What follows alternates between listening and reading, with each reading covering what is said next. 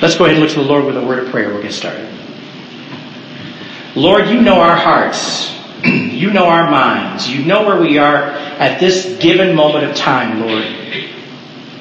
We recognize the importance of coming before you and worshiping you and praising you, but Lord, sometimes it's hard for us to worship or praise because we have things in our hearts and minds that distract us from giving our hearts completely to you. And Lord, we ask that you just help us now in this moment, that we put aside those things that are at the forefront, put them aside so that we can truly hear your words and worship and listen to you. Lord, bless us as we go because, Lord, you know that we need help in this area. We have the pressures of the world that sometimes come crashing down upon us. And Lord, we have to recognize that in this domain, Satan wants to give us a rough time and keep us from truly serving you in any capacity. This is always going to be the case until such time, Lord, when you come back. And we look forward to your return. But until that time, Lord, open our hearts and minds. Put our focus upon you and your word at this moment. We ask all these things in Jesus' precious name. Amen. Amen. This past week, I was part of a committee presentation for my company's celebration of Black History Month. Now, within this presentation, it was important to point out that the recognition of those who are a part of Black history is beneficial to all Americans, of all races. And it's especially important for African Americans to learn and know about people of color who made history with important societal contributions in science, technology, arts, and other areas of history and literature. The truth is that many Black Americans do not know history, let alone Black history. Amen. Now, there are moments, of course, there are many schools now teaching Black history, along with key moments in American history. But is any of this information really sticking with the children? Is it sticking? There's not many people that want to grow up and say, for example, I want to be a historian. Well, that's exactly who Carter G. Woodson was. And if you don't know who Carter G. Woodson was, he's the man responsible for Black History Month. It started out back in 1926 as Negro History Week, but he devoted his life to making sure that blacks were recognized in history. He was a historian. That was his life work. You know there's something wrong when, according to data collected by Brainly, that's a website, in 2021 they took a survey. They help out with student homework and studying. In that survey, 63% of students didn't know Martin Luther King Jr.'s accomplishments or were unaware of some of the important things he did in his role in the American Civil Rights Movement. 63% didn't know. And this was in 2021. According to the survey, 1,700 students were interviewed. Over 25% of the U.S. students said that Dr. King did not lead the Montgomery bus boycott. Roughly 18% didn't know Dr. King organized the March on Washington. 19% said Dr. King didn't give the famous I Have a Dream speech. This is why we need to talk about Black History Month. If you're looking for reasons to talk about it, that's the reason. We have very short-term memory. We need to talk about history, period. Talk about history, period. Some of the things that happened in history are nothing to be proud of. And that applies to all races, everybody. Amen? But we still need to talk about it. We need to talk about history, period, because human nature reminds us that we can be our own worst enemy if we don't learn the lessons of history. Winston Churchill, in a 1948 speech to the House of Commons, paraphrased writer and philosopher George Santayana with the words, "Those that fail to learn from history are doomed to repeat it." I don't think you can make a more true statement than that. Nicholas Claremont, a philosopher and contributing editor to BigThink.com, writes, "It may be common sense that all the good things and all the bad things about people and the way we organize ourselves are simply going to breed patterns as we continue to make history as a species. It may be that we are simply given to a certain irrationality which leads us down paths, some disastrous, again and again."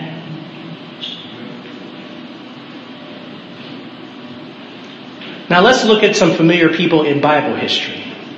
Amen? Bible history. There are many passages in the Old Testament where God himself or others declare him to be the God of Abraham, the God of Isaac, and the God of Jacob. And you'll find that readily in Exodus chapter 3, verse 6. But it's mentioned many other places in Scripture too. Pieces, parts of that, say the God of Jacob, whatever it is. But that's how God represents himself. That's how he identified with us as the reader in the Old Testament early on. Yet, if we look at the lives of these men that he's referring to, we're going to see a body of evidence to show that these men were subject to human nature, just like we are. Turn your Bibles and electronic devices to Genesis 15. Let's start looking at some passages to reflect upon who these men were. And some of these passages are very complimentary because we recognize that God is referring to them in a complimentary manner because of their faith or whatever it is that they've done. But mostly their faith. Genesis 15, verse 6.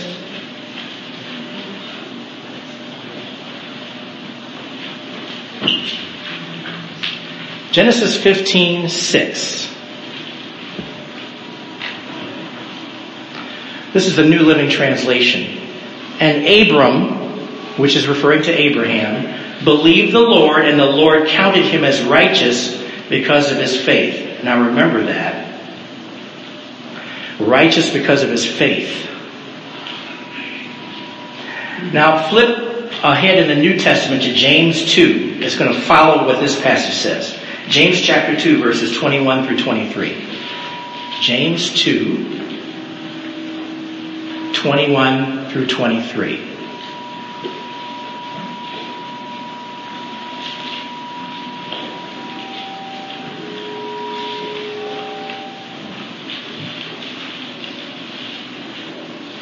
Verse 21, James chapter 2. This is the Christian Standard Bible version. "Wasn't Abraham our father justified by works when he offered Isaac his son on the altar? You see that faith was active together with his works, and by works faith was perfected.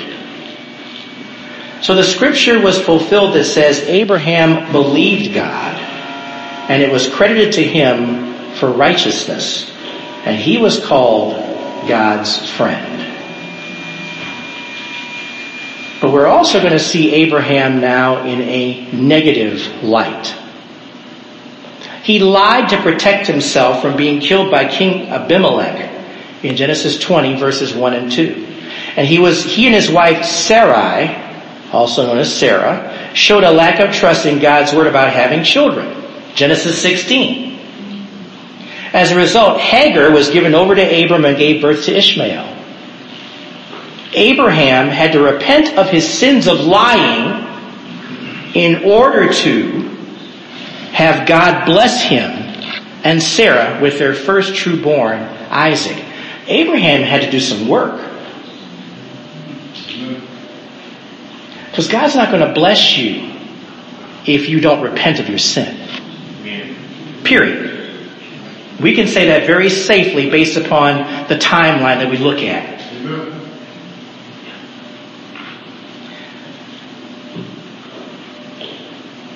So they had their first true-born, Isaac. Now let's take a look at Isaac. Go to Genesis 26. Genesis 26. Let's look at verses 23 through 25. So we're just making a case here as we go. Genesis 26, verses 23 through 25. And please remember what I just said. You will not be blessed if you don't repent and turn from sin. It's not going to happen. Genesis 26, verses 23 through 25. This is for Isaac.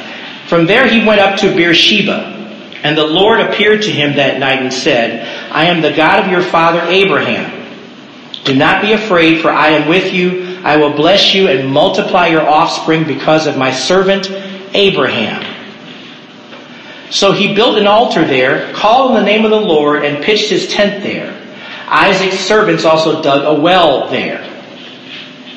Okay, so now we see the testimony about Isaac. And he choosing to be faithful, and he was recognizing it, and God was keeping his promise. You can be blessed through Abraham's offspring. Now Isaac, following in the footsteps of his father, though, had already lied to a future king Abimelech about his wife Rebekah, as he feared for his own life, stating, she is my sister. Apparently that went around more than once. That's in Genesis 26:7. Now Isaac's sons were Jacob and Esau. There was ongoing conflict within the household of Jacob and his wife Rebekah.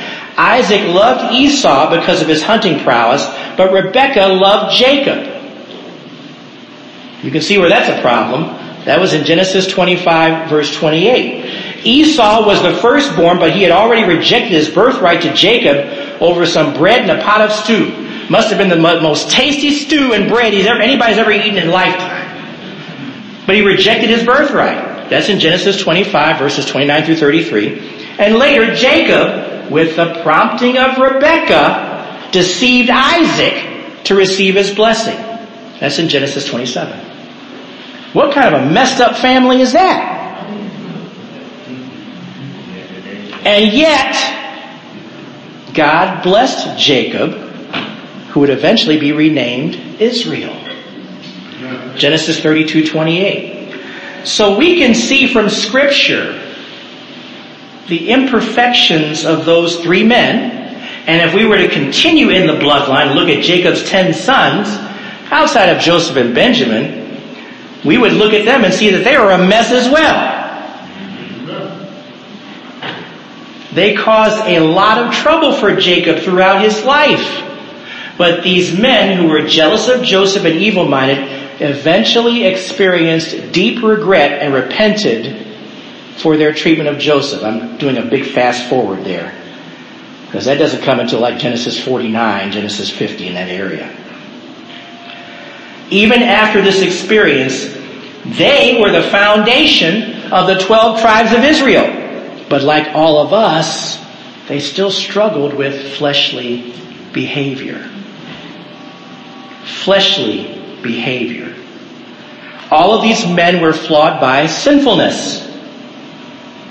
Human nature over the course of history has followed the pattern of disaster for generation after generation. And disaster is not too strong of a word. Disaster.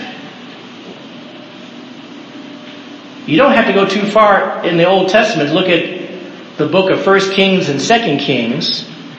And remember what it says at the end of 2 Kings, if I'm not mistaken. Everybody did what was right in their own eyes.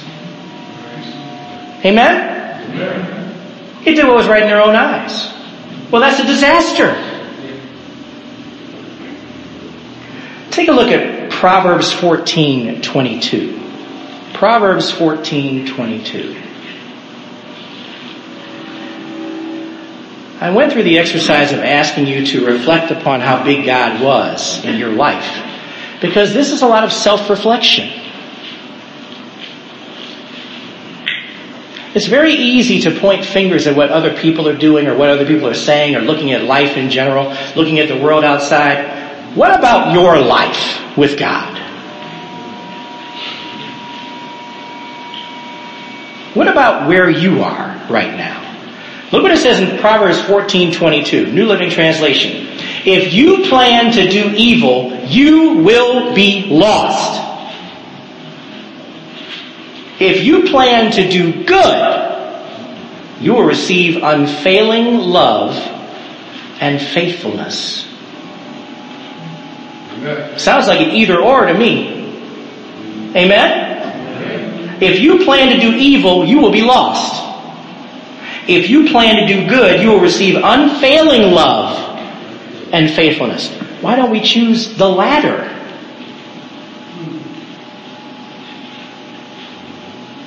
Have you noticed how God shows us over and over again how flawed people represent Him in the efforts to win over others for Jesus?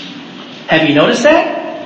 All that He wants from us, the flawed people, is to believe in Him. Believe in Him. That's all He requires of us. Believe in Him. He already loves us because we are His special creation. And He is faithful with His own promises. And it sets the stage back in Genesis. Go back to Genesis 1. Let's look at verses 26 through 28. We have to understand that we are special in God's eyes. We are special in His eyes. We are His special creation.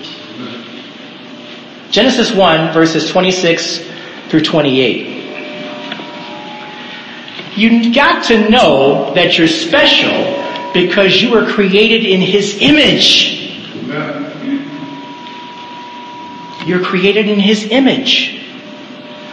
Verse 26, Genesis chapter 1. Then God said, "Let us make human beings in our image to be like us. They will reign over the fish in the sea, the birds in the sky, the livestock, all the wild animals on earth, and all the small animals that scurry along the ground." Verse 27. So God created human beings in His own image. In the image of God, He created them. Male and female, He created them. Then look at what it says in verse 28. Then God blessed them and said, "Be fruitful and multiply, fill the earth and govern it. Reign over the fish in the sea, the birds in the sky, and all the animals that scurry along the ground." God gave us the responsibility to care for all the other things He had created before they came into existence. That's how special we are.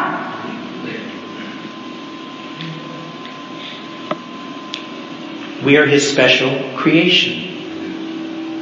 We were not created originally as flawed people, let's be clear. But even though we now have Adam's sin nature, God still loves us. His remedy for us is in salvation through Jesus Christ. We just need to believe in Him and who He is. Amen? Now here's a prime example of this. This is a long passage, so I want you to follow along. Go to John chapter 4. We're going to look at verses 3 through 30. Now that sounds like a lot, but it flows beautifully. So just follow along with me as we go. John chapter 4, verses 3 through 30. Some of you may recognize right away what this passage is and what this is about.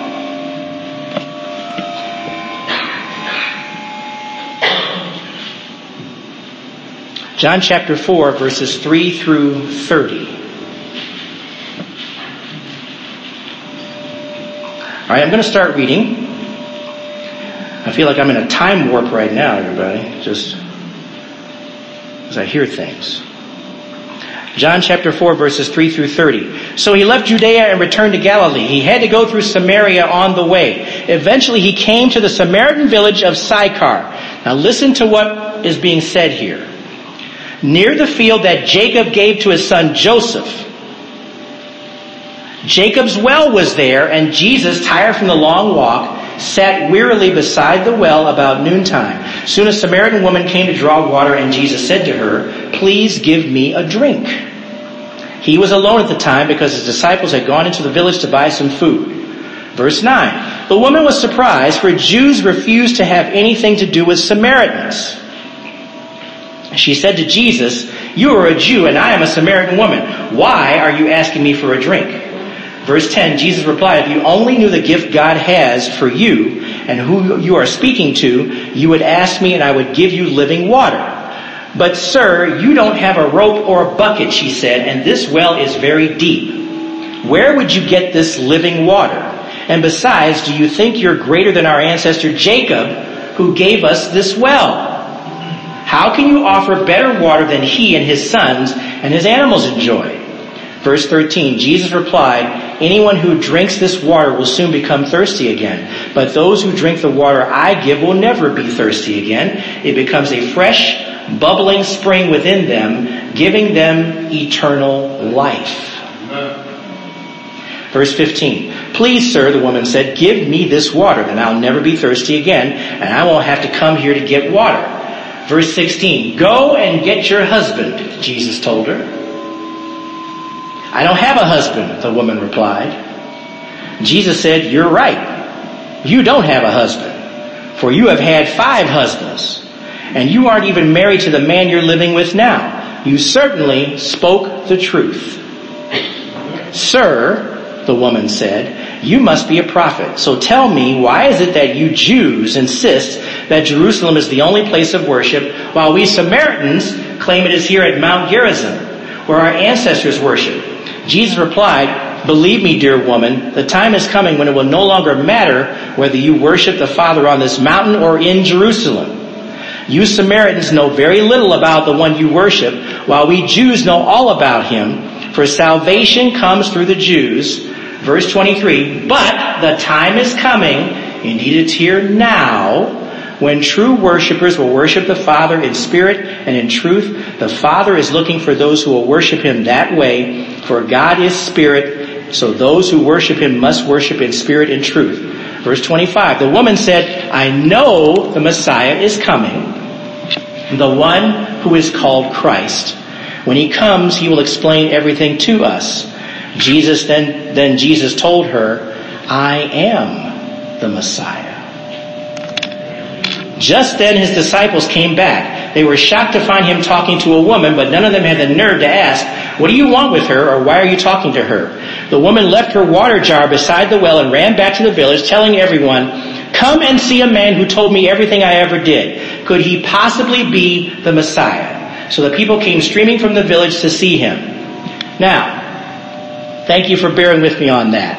But there's so much packed in here, you've got to look at this for what it really is. First of all, this village had historical significance in that one of Jacob's wells was there. So we're talking about a relevant point of time where now we're looking at modern day in that point compared to when Jacob was alive a long time ago. Jacob's wells were there, and the people there in the village were, obviously it was a very strong point of reference for them. It was a matter of history for them. Jacob's well was there. This woman was very popular and very influential in this village. Everyone knew who she was. In my notes I have everyone capitalized. Everybody knew who this woman was. And yet Jesus loved her and must have known that she was going to bring many people to Jesus. Must have known that. You know, things don't happen as far as accidents go, everybody. This is a very pivotal time for those people. He's making an open declaration that salvation is for the Jews, but now others will be involved in recognizing Jesus as Lord. This woman was very intelligent. Did you pick up on that? She had a lot of knowledge, a lot of historical knowledge. But we also know this woman was flawed as well. She was divorced 5 times. and she was unmarried in her present relationship. But guess what? That didn't matter. Jesus used her anyway. God uses flawed people to fulfill His will and demonstrate His faithfulness. I'll repeat that one more time. God uses flawed people to fulfill His word, fulfill His will, and demonstrate His faithfulness. Of course, He's fulfilling His word, but His will be done. Are you getting the picture of today's history lesson? Because this is kind of a history lesson. What should you be getting here is that no one is beyond redemption by Jesus. No one is beyond redemption by Jesus. One of the impressions that I used to have when I was growing up, when I was younger, I was looking at these great people in the Bible. Abraham, Isaac, Jacob, Moses. Moses was a murderer. Moses murdered somebody. And yet they were great men of faith. They were flawed people, but they were great men of faith. And that's what makes the difference. It's not because they were great people per se. Because they were just like us. They were flawed. No one is beyond redemption by Jesus, and everyone who believes in Him can be an active member in the body of Christ. Why do we go to the trouble to visit our prisons? We want to see them get saved. The people in prison get saved. We want to see people come to know Jesus. They're not throwaways. They've made mistakes. Some of them pretty bad. And some will never get out of prison. But they're not beyond redemption by Jesus. In spite of our history of sinful, fleshly behavior, He loves us. He loves us even though we don't deserve to be loved, but He loves us anyway. Amen. Anyway. Do we deserve the love of Jesus? Absolutely not. Yet He loves us anyway. He loves you for who you are. Turn to 1 John chapter 4. 1 John 4. I apologize for the audio. I don't know if you guys can hear this. I can hear it really well up here. But we're going to soldier through. 1 John 4, verses 9 and 10. I'm trying to find the sweet spot. I think this is the sweet spot right here. I'm not 100% sure. I'm working on it. 1 John chapter 4, verses 9 and 10.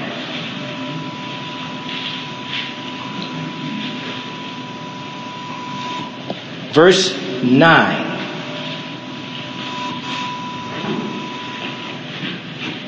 God showed how much He loved us by sending His one and only Son into the world so that we might have eternal life through Him. This is real love. Not that we loved God, but that He loved us and sent His Son as a sacrifice to take away our sins. Look at that again, the last verse. This is real love. Not that we loved God, but that He loved us and sent His Son as a sacrifice to take away our sins. Because when we sin, we are going against God's will and purpose for us. Go to 2 Peter chapter 3. 2 Peter 3, verses 8 and 9. 2 Peter 3, verses 8 and 9.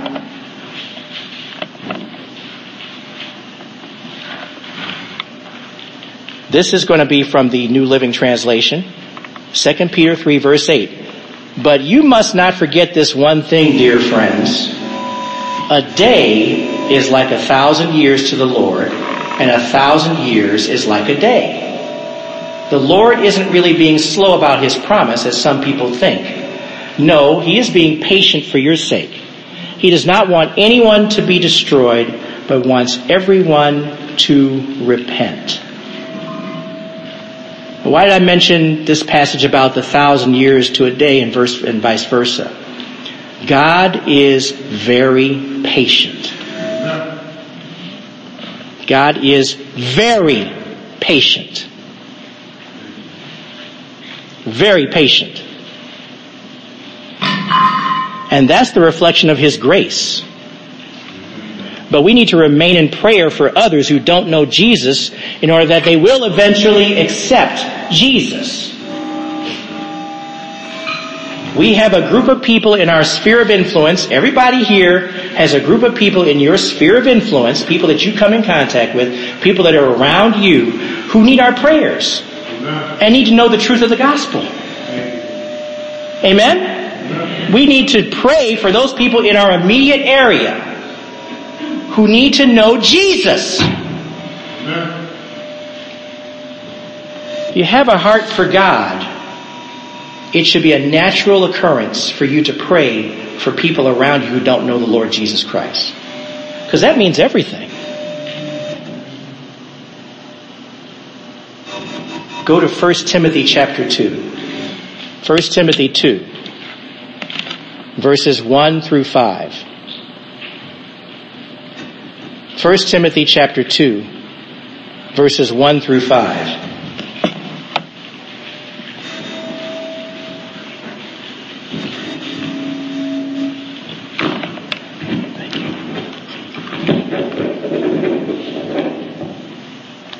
Thank you.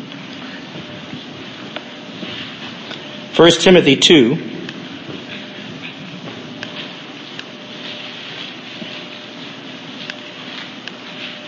Verses 1 through 5.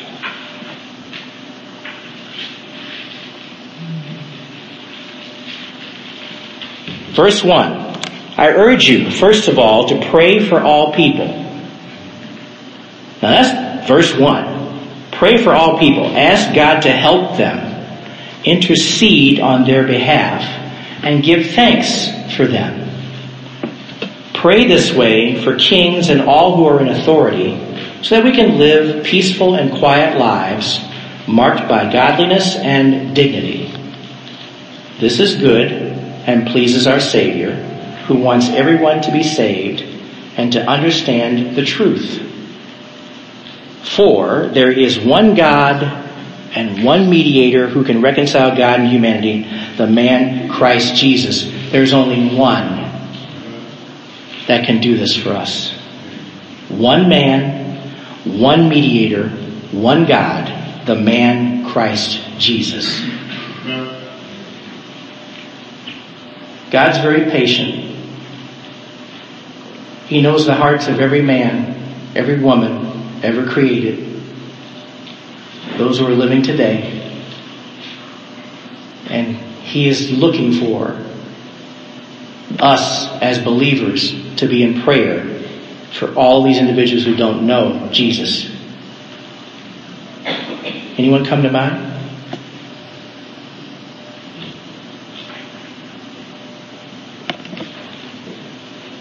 We need to know more about our history. We need to look at our history in the Bible. The most important elements of history center around the works of Jesus Christ. The works of Jesus. That's where our focus is. What are the words that best represent the character of Jesus? Well, there's a bunch of verses that you could probably pull out and come up with an answer to that question. But I'm going to have you go to Revelation 19. Go to Revelation 19, verse 11. Revelation 19, verse 11.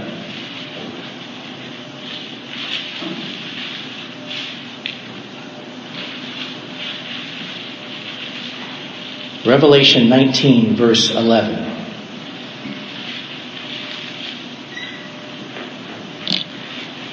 This will be in the New Living Translation.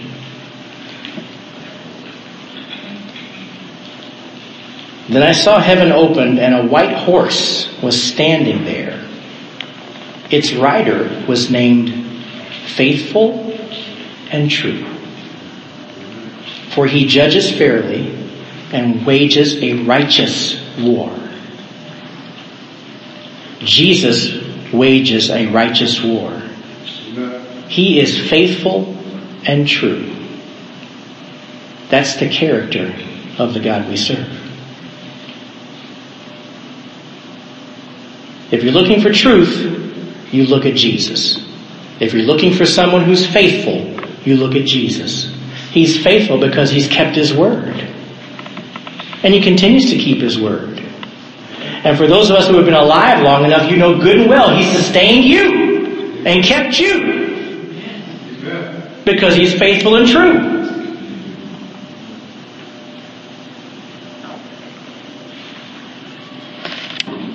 Jesus is faithful and true. He is righteous in everything that he does. Our faith in him is what makes us righteous and precious in his sight. Remember what was said about Abraham. Abraham had faith. He believed in God. And it was credited to him as righteousness. It's exactly the same for us. We are righteous in our faith. Now, what is faith? You recognize that faith does not come from our own fleshliness. God has to give us this faith. Faith cometh by hearing, and hearing by the word of God.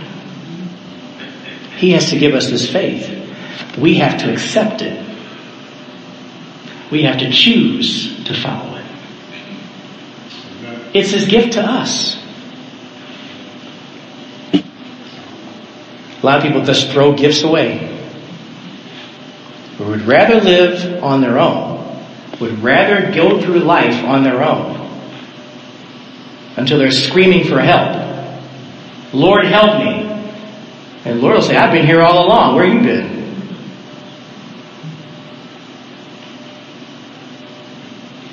Jesus is faithful and true. He is the great I am. We talked about that earlier today in Sunday school. He'd make the declaration to the Pharisees. John 8:58. Before Abraham was, I am.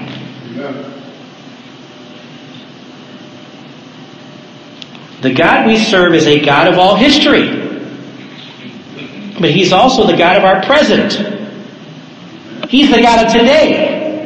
I'm not the God of the dead. I'm the God of the living, he says. He's alive today. He's here right now. He's present in our lives today.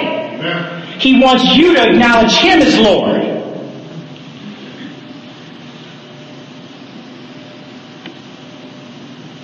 He also knows our future. He knows our future. Jeremiah 29:11. I know the plans I have for you. Plans to prosper, not to harm you. Paraphrase it. To give you a hope and a future. He's the God of our future too. He wants us to experience his loving touch of salvation. Now, I don't make the assumption that everybody in this room knows Jesus. No offense to anyone. But sometimes you just can't share the truth of the gospel too many times. I don't think there's ever such a thing. But the way you experience peace of God, not to get away from the troubles of the world, because the troubles of the world are going to be there, but to experience the peace of Jesus in your life and to know that your eternity is taken care of. That's what this is about. But don't be like those who rejected Jesus. Those that fail to recognize the errors in history are doomed to repeat it.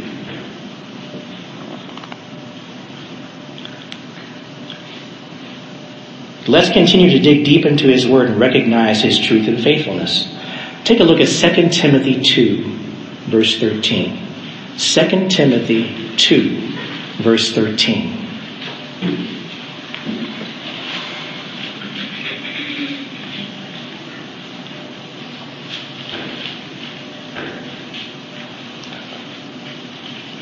The great thing about Jesus is that he is faithful and true in spite of what we do. Verse 13, 2 Timothy 2. If we are faithless, he remains faithful, for he cannot deny himself. Amen. That's the kind of God we need to serve. And he's saying this about himself because it's true. He cannot deny himself. He is going to be who he is. Faithful and true. And guess what? Satan's going to be who he is too. A liar and the father of liars. Don't ever believe anything Satan tells you. Believe in the one. Satan was created by God ultimately. He's not a God. Believe in the one who's faithful and true. He remains faithful, and God wants to use each of us to proclaim his good news wherever we are and wherever we go. May we remain faithful to him as he is always faithful to us. Do you believe in the Lord Jesus? Do you believe that he is faithful and true? Do you believe he is who he says he is? His word declares it. He is who he says he is. He's our remedy. As flawed people, we need a remedy. The remedy is Jesus Christ. Amen? Father, we are thankful that you continue to teach us and reinforce to us the importance of trusting in you and your word. And Lord, there are many things in this world that where people are truly depraved and people are truly going their own way to destruction. And Lord, right now, I pray for those individuals. We pray for those individuals. Because, Lord, it's your desire for every person to come to a saving knowledge of you. And a little bit closer to home, we pray for those people in our sphere of influence who do not know you. We pray for them, Lord. We lift them up to you, that you, in the power of the Spirit, will show yourself to them. Show yourself to be faithful and true to them in their lives. To not rely upon themselves, but to rely upon you. Lord, build their faith. Give them faith. Give them the reasoning and understanding to know that only through you can they experience eternal life. There is no multiple ways for them to come to know you, as some people have tried to teach. Lord, we lift them up to you right now. And Lord, for those present right now who do not know you, Lord, teach them. Speak to them. Help them, Lord. Reassure them of your very presence. Thank you, Lord, for all the answers to prayer today and in those days to come. We are thankful, Lord, that you are a very patient God. But we also know that we only have a number of days, and at that point, the patience will run out if we don't have a knowledge of you as Lord and Savior. Help us, Lord, to make that decision today, not to wait or to tarry. Thank you, Lord. We ask all these things in Jesus' name. Amen.